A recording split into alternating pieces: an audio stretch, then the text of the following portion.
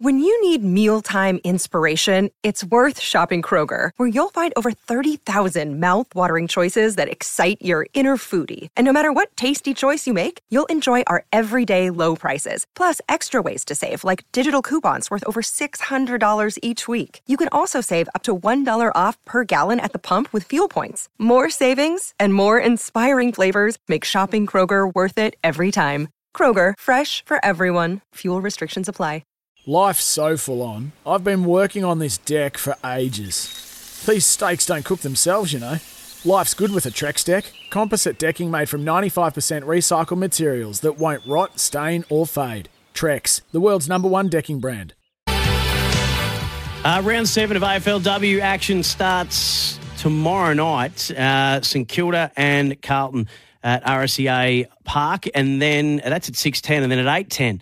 The West Coast Eagles at Mineral Resources Park hosting the Richmond Footy Club. Also this week, Sydney and Gold Coast, Adelaide and Freo, North Melbourne and Brisbane. That'll be a great clash. Hawthorn and Port Adelaide, Essendon and Geelong, Melbourne and the Western Bulldogs, and Collingwood play the Giants. One of Channel 7's lead callers. You'll hear her on Friday night. You've heard her on SEN and AFL Nation. An absolute star of a caller, and right across everything going on in the world of AFLW is Jo Wotton. Hello, Jo. Hello, Sammy. You're too kind. Nice to chat to you. Lovely to chat to you too. What have you made of the first 6 rounds of this AFLW season? The 4 new teams have come in. The competition is complete. Every one of the 18 teams has an AFLW side, and there's been some mixed performances and varied results. What's your take been so far? Look, I think it had a different, to me, and I think to many of the players involved, it had a really different feel at the start of the year. Not to discredit, obviously, all the other seasons, but now it feels complete, that all the clubs are represented with a female side, which has been wonderful. On the flip side, you mentioned those differing results. I had a chat to a colleague the other day almost about the evolution of women's football at AFLW level. You might remember when it first kicked off, I think people were drawn to the fact it was almost like an old-style one-on-one competition, sort of a hark back to the 80s or 90s in the AFL system. And then since then, you've seen the evolution of athletes being involved in a program over time, so learning new things, spending time at the club. So I think what shone out this season actually is the defensive units. You know, they have defensive systems like they do in the men's AFL. You know, it's a team defensive unit, and it's going to take some time for the offensive side of it to catch up to that. We have seen sides who are really trying to do that, like a GWS, and they're doing it against results, if you like, really trying to get that handball receive and that run. But it's going to take time, and, you know, those sides have been doing it a long time. I mean, I've done a few Adelaide games, and I've been to Adelaide a few times to see them. They really are a class above, not just in skill, but you can see they've had 6 or 7 years doing pre-season and being athletes competing. So I think it's sort of, while it's great to have these new sides in, it's almost, in terms of performance, it probably looks like a little bit of a plateau this year. I think year on year we've sort of gone up and up, but this season, for me, it's that little plateau as we get used to what the next phase will be. We've got the defensive units in this season. I think the next phase will be that increased scoring. Teams learning how to break down that defensive system, if you like. So we're obviously in season 7, and for the first time last week, we got the very first showdown. 20,000 or more people at the Adelaide Oval. Adelaide and Port Adelaide. Erin Phillips up against her old side. There were a heap of different storylines in and around it. Unfortunately, Port Adelaide could only manage a 3 behinds. Adelaide were just dominant. But just to be there, Jo, and you were calling the game with Channel 7, it was a special moment in history. What are your recollections of the night? Look, it was fantastic, and even sort of, I guess, because I was covering the game, I was really watching the lead-up, and back and front, across the papers during the week in South Australia, we know they love their football. It was all about the showdown. The hotel I was at had a pre-AFLW showdown cocktail special. The paper had a double spread with all the teams. And even, I mean, you might have seen the clip of Chad Corns talking to the Port Adelaide girls and sort of saying the showdowns almost meant more to him in the rooms afterwards in a premiership. And you could see the way, I mean, Chelsea Randall came out and kicked the first goal. I think it was her second goal. She's not usually a celebrator, but the way you could just tell she grabbed the jumper, it was like she goes out 100% every game, but you could just tell there was that extra feeling, that extra spice in this one, which is fantastic that sort of showdown rivalry is straight away in the women's. And obviously it'll take time for sort of the match-up to even up, but the feeling was definitely there. And didn't the Adelaide crowd, for both sides come in and support it? It was fantastic. We're speaking to Channel 7's AFLW commentator Joe Wotton. Joe, the top four sides have all only lost one game this year. The next four in the top eight have only lost 2 games for the year. It's an incredibly even season. Brisbane, Adelaide, Melbourne, Collingwood, the top four. Then the Kangas, Geelong, Western Bulldogs, Richmond. Just out of that top four, whose footy that you've seen do you feel like is competition best footy at the moment? Oh, look, I think it's Adelaide, but sometimes you do get swayed by the teams you've been able to see live, and I have seen Adelaide a few times live across the year. Look, they got beaten round one by Melbourne, who really set themselves for that game after last season. But, look, Adelaide, I think, look the best, but, come finals time, there's still a bit to go, but comes finals time, I guess it's anyone's game. And with those new sides this year, it is an 8-team finals series, so there'll be a bit of push and shove in particularly those bottom 4 brackets to secure that final spot, and we'll see sides who've never played finals 4 before get their first shot at it. Well, I wanted to speak to you about that. So Geelong and Richmond, who are now a few years in to their AFLW journey. So Geelong have only lost 2 games for the year. They're 4-2. They've only won 4 games over the last 2 years combined, and I think that if they win another one, they would have equaled what they've won over the last 3 years. So this is a great story for them, and it took a long time for them to be able to be competitive, let alone to be where they are now. And Richmond had only won a couple more games in Geelong over the journey, and they find themselves in the 8 as well. That must be really pleasing from a competition point of view, but also too, if there was any worry about the expansion teams that have come in, we now have a bit of a case study to see that it won't take as long as maybe some thought for these teams to be competitive. I think so. I think Richmond, you can sort of see their progression year on year, and they may not have had the cattle early off, but the style of play they've been able to progress. To me, Geelong is a bit of a surprise packet. They've really jumped up this season. They've always been strong defensively, but they've just had, and it's in-house, and that's where they went early on. They wanted to recruit girls who were mainly local, from their local area. But the jump, they lost a couple off season too, but their jump in their performance, as I said, they're very hard to score against. Georgie Prasparkas in the middle has really been the shining light for me, but there's a few others who've stepped up too. Yeah, they've probably been the biggest surprise packet in terms of improvement for me this year. And yeah, if they can secure a finals berth along with Richmond, it'll be pretty exciting. Gold Coast sitting 3-3. Of the 4 new teams that have come in, so Sydney yet to win a game, and there's a few concerns for them. They've conceded a lot and scored very little. They've had a couple of goalless games. But Hawthorn have got 2 in a row and come back from 4 goals down in both of those. Port Adelaide have got the 1 win, and Essendon are 2 and 4. Who's impressed you from the new crop or the 4 new teams? Look, yeah, Essendon came. They won the VFLW Premiership this year. So I sort of always knew they would have a bit in there, like sort of that strong core to build on. I have a bit of I'm a Hawthorn fan, but a bit of a flavour at Hawthorn too. My sister's one of the assistant coaches there. So I sort of got a read there.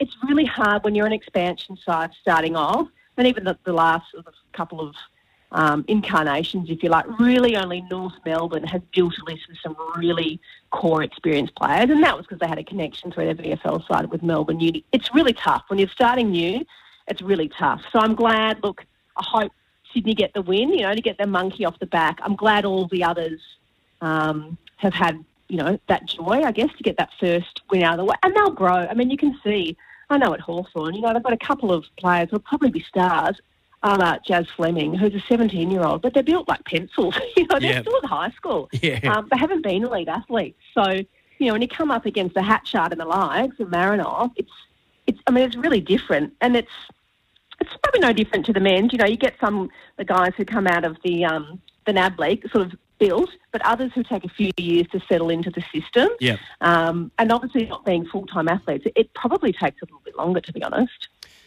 Just a couple of bits from a news point of view before we get your tips for this weekend.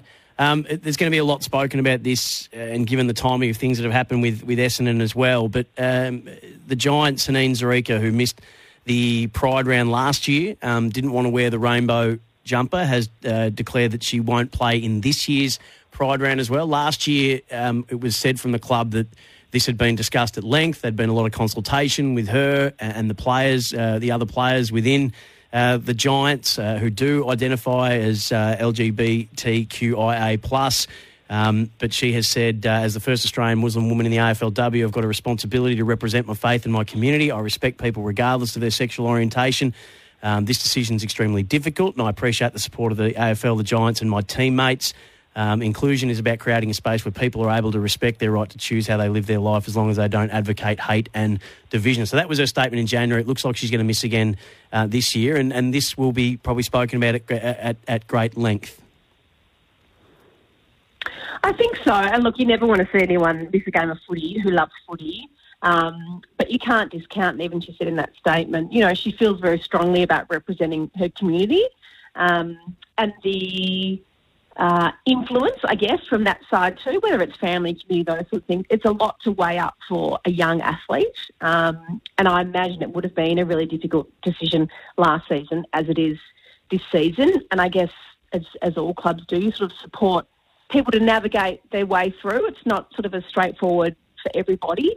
So it's a difficult one, but I guess you can see both. Well, I can see both sides. And when you're in their demographic position and they're trying to make real inroads within the Muslim community, I suppose I can understand not having been involved in those conversations. That maybe they're going, okay, we're going to give a bit of leeway here, but we're trying to bring you along and your community along with us, and hopefully we can, if we show a bit of understanding this way, then we can get some back the other way, and we can get more women from a Muslim background playing in this sport, and then as time progresses, we'll be able to help. You know, maybe not necessarily change those harder line positions, but certainly create more of an understanding to show that, well, this is not about saying that if you play in this game, we're not respecting your religious view, but it's just that you're not disrespecting someone else's lifestyle. And that would be what they were probably aiming to do, but that might take some time by the looks of it. And she was very at pains to point out that this is not about discriminating against anyone. This is not about hating anyone. This is not about dividing anyone. It's just, I will just step out of this. And I think you sort of wrapped it up perfectly. If we can get to that sort of place where it's sort of, we say, inclusive for everyone, and it's not saying I'm this way or I'm that way, but I support whatever your choices may be. I think that's, I guess, the end goal, to bring everybody along for the ride too. Yeah. But from a purely football point of view, if just from purely football, I'm sure there's teammates that are frustrated just from that point of view to say, well, we're playing we need you. You know, we need you this week. So I'd imagine this has been very, very complicated terrain that they navigate as a club, because you could understand teammates say, I understand all of that and I respect all of that, but we need you out here for the game itself, to try and get a win. It's not easy to navigate this space, and I know that there'll be some pretty strong views either way, especially given the events of Essendon. But I think if people can't see the difference between this and that, then it'll take more than me trying to explain it. Joe, the Melbourne mixed-in-ear re-signing, he's been a bedrock there. It's been a really solid and really stable footy club, the Melbourne Footy Club, still searching for that first premiership, but that's a good news item for them today, another couple of years. It certainly is, and you could see in some of the social media footage as it was sort of lifted aloft by the playing group. He's very much loved down there at the D's, and you said sort of searching for that first premiership. They've been on the cusp a couple of times, and they have that sort of core group that's still together from the beginning, that is desperate desperate to win that flag. So, I think they believe they have the right people in place to do that. So I guess it remains to be seen. Now, Joe, we'll get your tips. Which game are you on, please? St Kilda and Carlton or West Coast Richmond with Channel 7? I'm doing St Kilda Carlton tomorrow night, and I think, this is an interesting one for both sides. Carlton, they had a big turnover from last season, but I guess some may say they've still underperformed, but they've sort of had, reasons why those players leaving, and they've had some injury issues too. So this is quite an evenly matched contest, I think, and at home I think the Saints might get the chocolates. My computer just decided to go away from me. From West Coast and Richmond, your tip? Yeah, I think Richmond will get it done. They're got a good feeling around the group at the moment. The next game, Sydney and the Gold Coast. The Gold Coast 3-3. Sydney still yet to get a win. I think the Gold Coast, they're a little bit up and down the Gold Coast, but too good for the Swans, I think. Adelaide Dockers. Yeah, it's Adelaide for me. Dockers is one of those sides that's probably surprisingly what are they, 16th, 17th on the ladder. They're sort of probably isn't the best side that's sat that low, but I think Adelaide will get the win. North Melbourne, Brisbane. This would be a great game, I reckon, at Arden Street. This will be a great game. A real test for North. If they're really thinking they're going to be contenders this year, this is one they'd like to put in the book. And a challenge for Brisbane, but I'm going to tip the Lions. Hawthorn, Port Adelaide at Skybus Stadium. Yeah, this is down the road from me. Saturday night, I think Hawthorn will make it 3 in a row, but it's also a game Port will think that's quite winnable. But for me, the Hawks, I think they're a little bit of momentum, but this will be a quite even contest, I think. Then there's the Sunday games, Joe, and we haven't seen the teams for them. And I've just looked at the time and said I'm just about to crash into an ad break. So I'm going to love you and leave you. Thanks for being with me. I greatly appreciate it. Pleasure, Sammy. Always lovely talking to you. Jo Wotton, you'll see and hear her on Channel 7's coverage of the AFLW, calling with Jason Bennett and the team, doing the Saints and the Blues on Friday night. Do not miss that. We'll be back just to tidy up the hour on the other side of this. Sometimes needing new tyres can catch us by surprise. That's why Tyre Power gives you the power of Zip Pay and Zip Money. You can get what you need now, get back on the road safely and pay for it later. Terms and conditions apply. So visit tyrepower.com.au or call 13 21 91.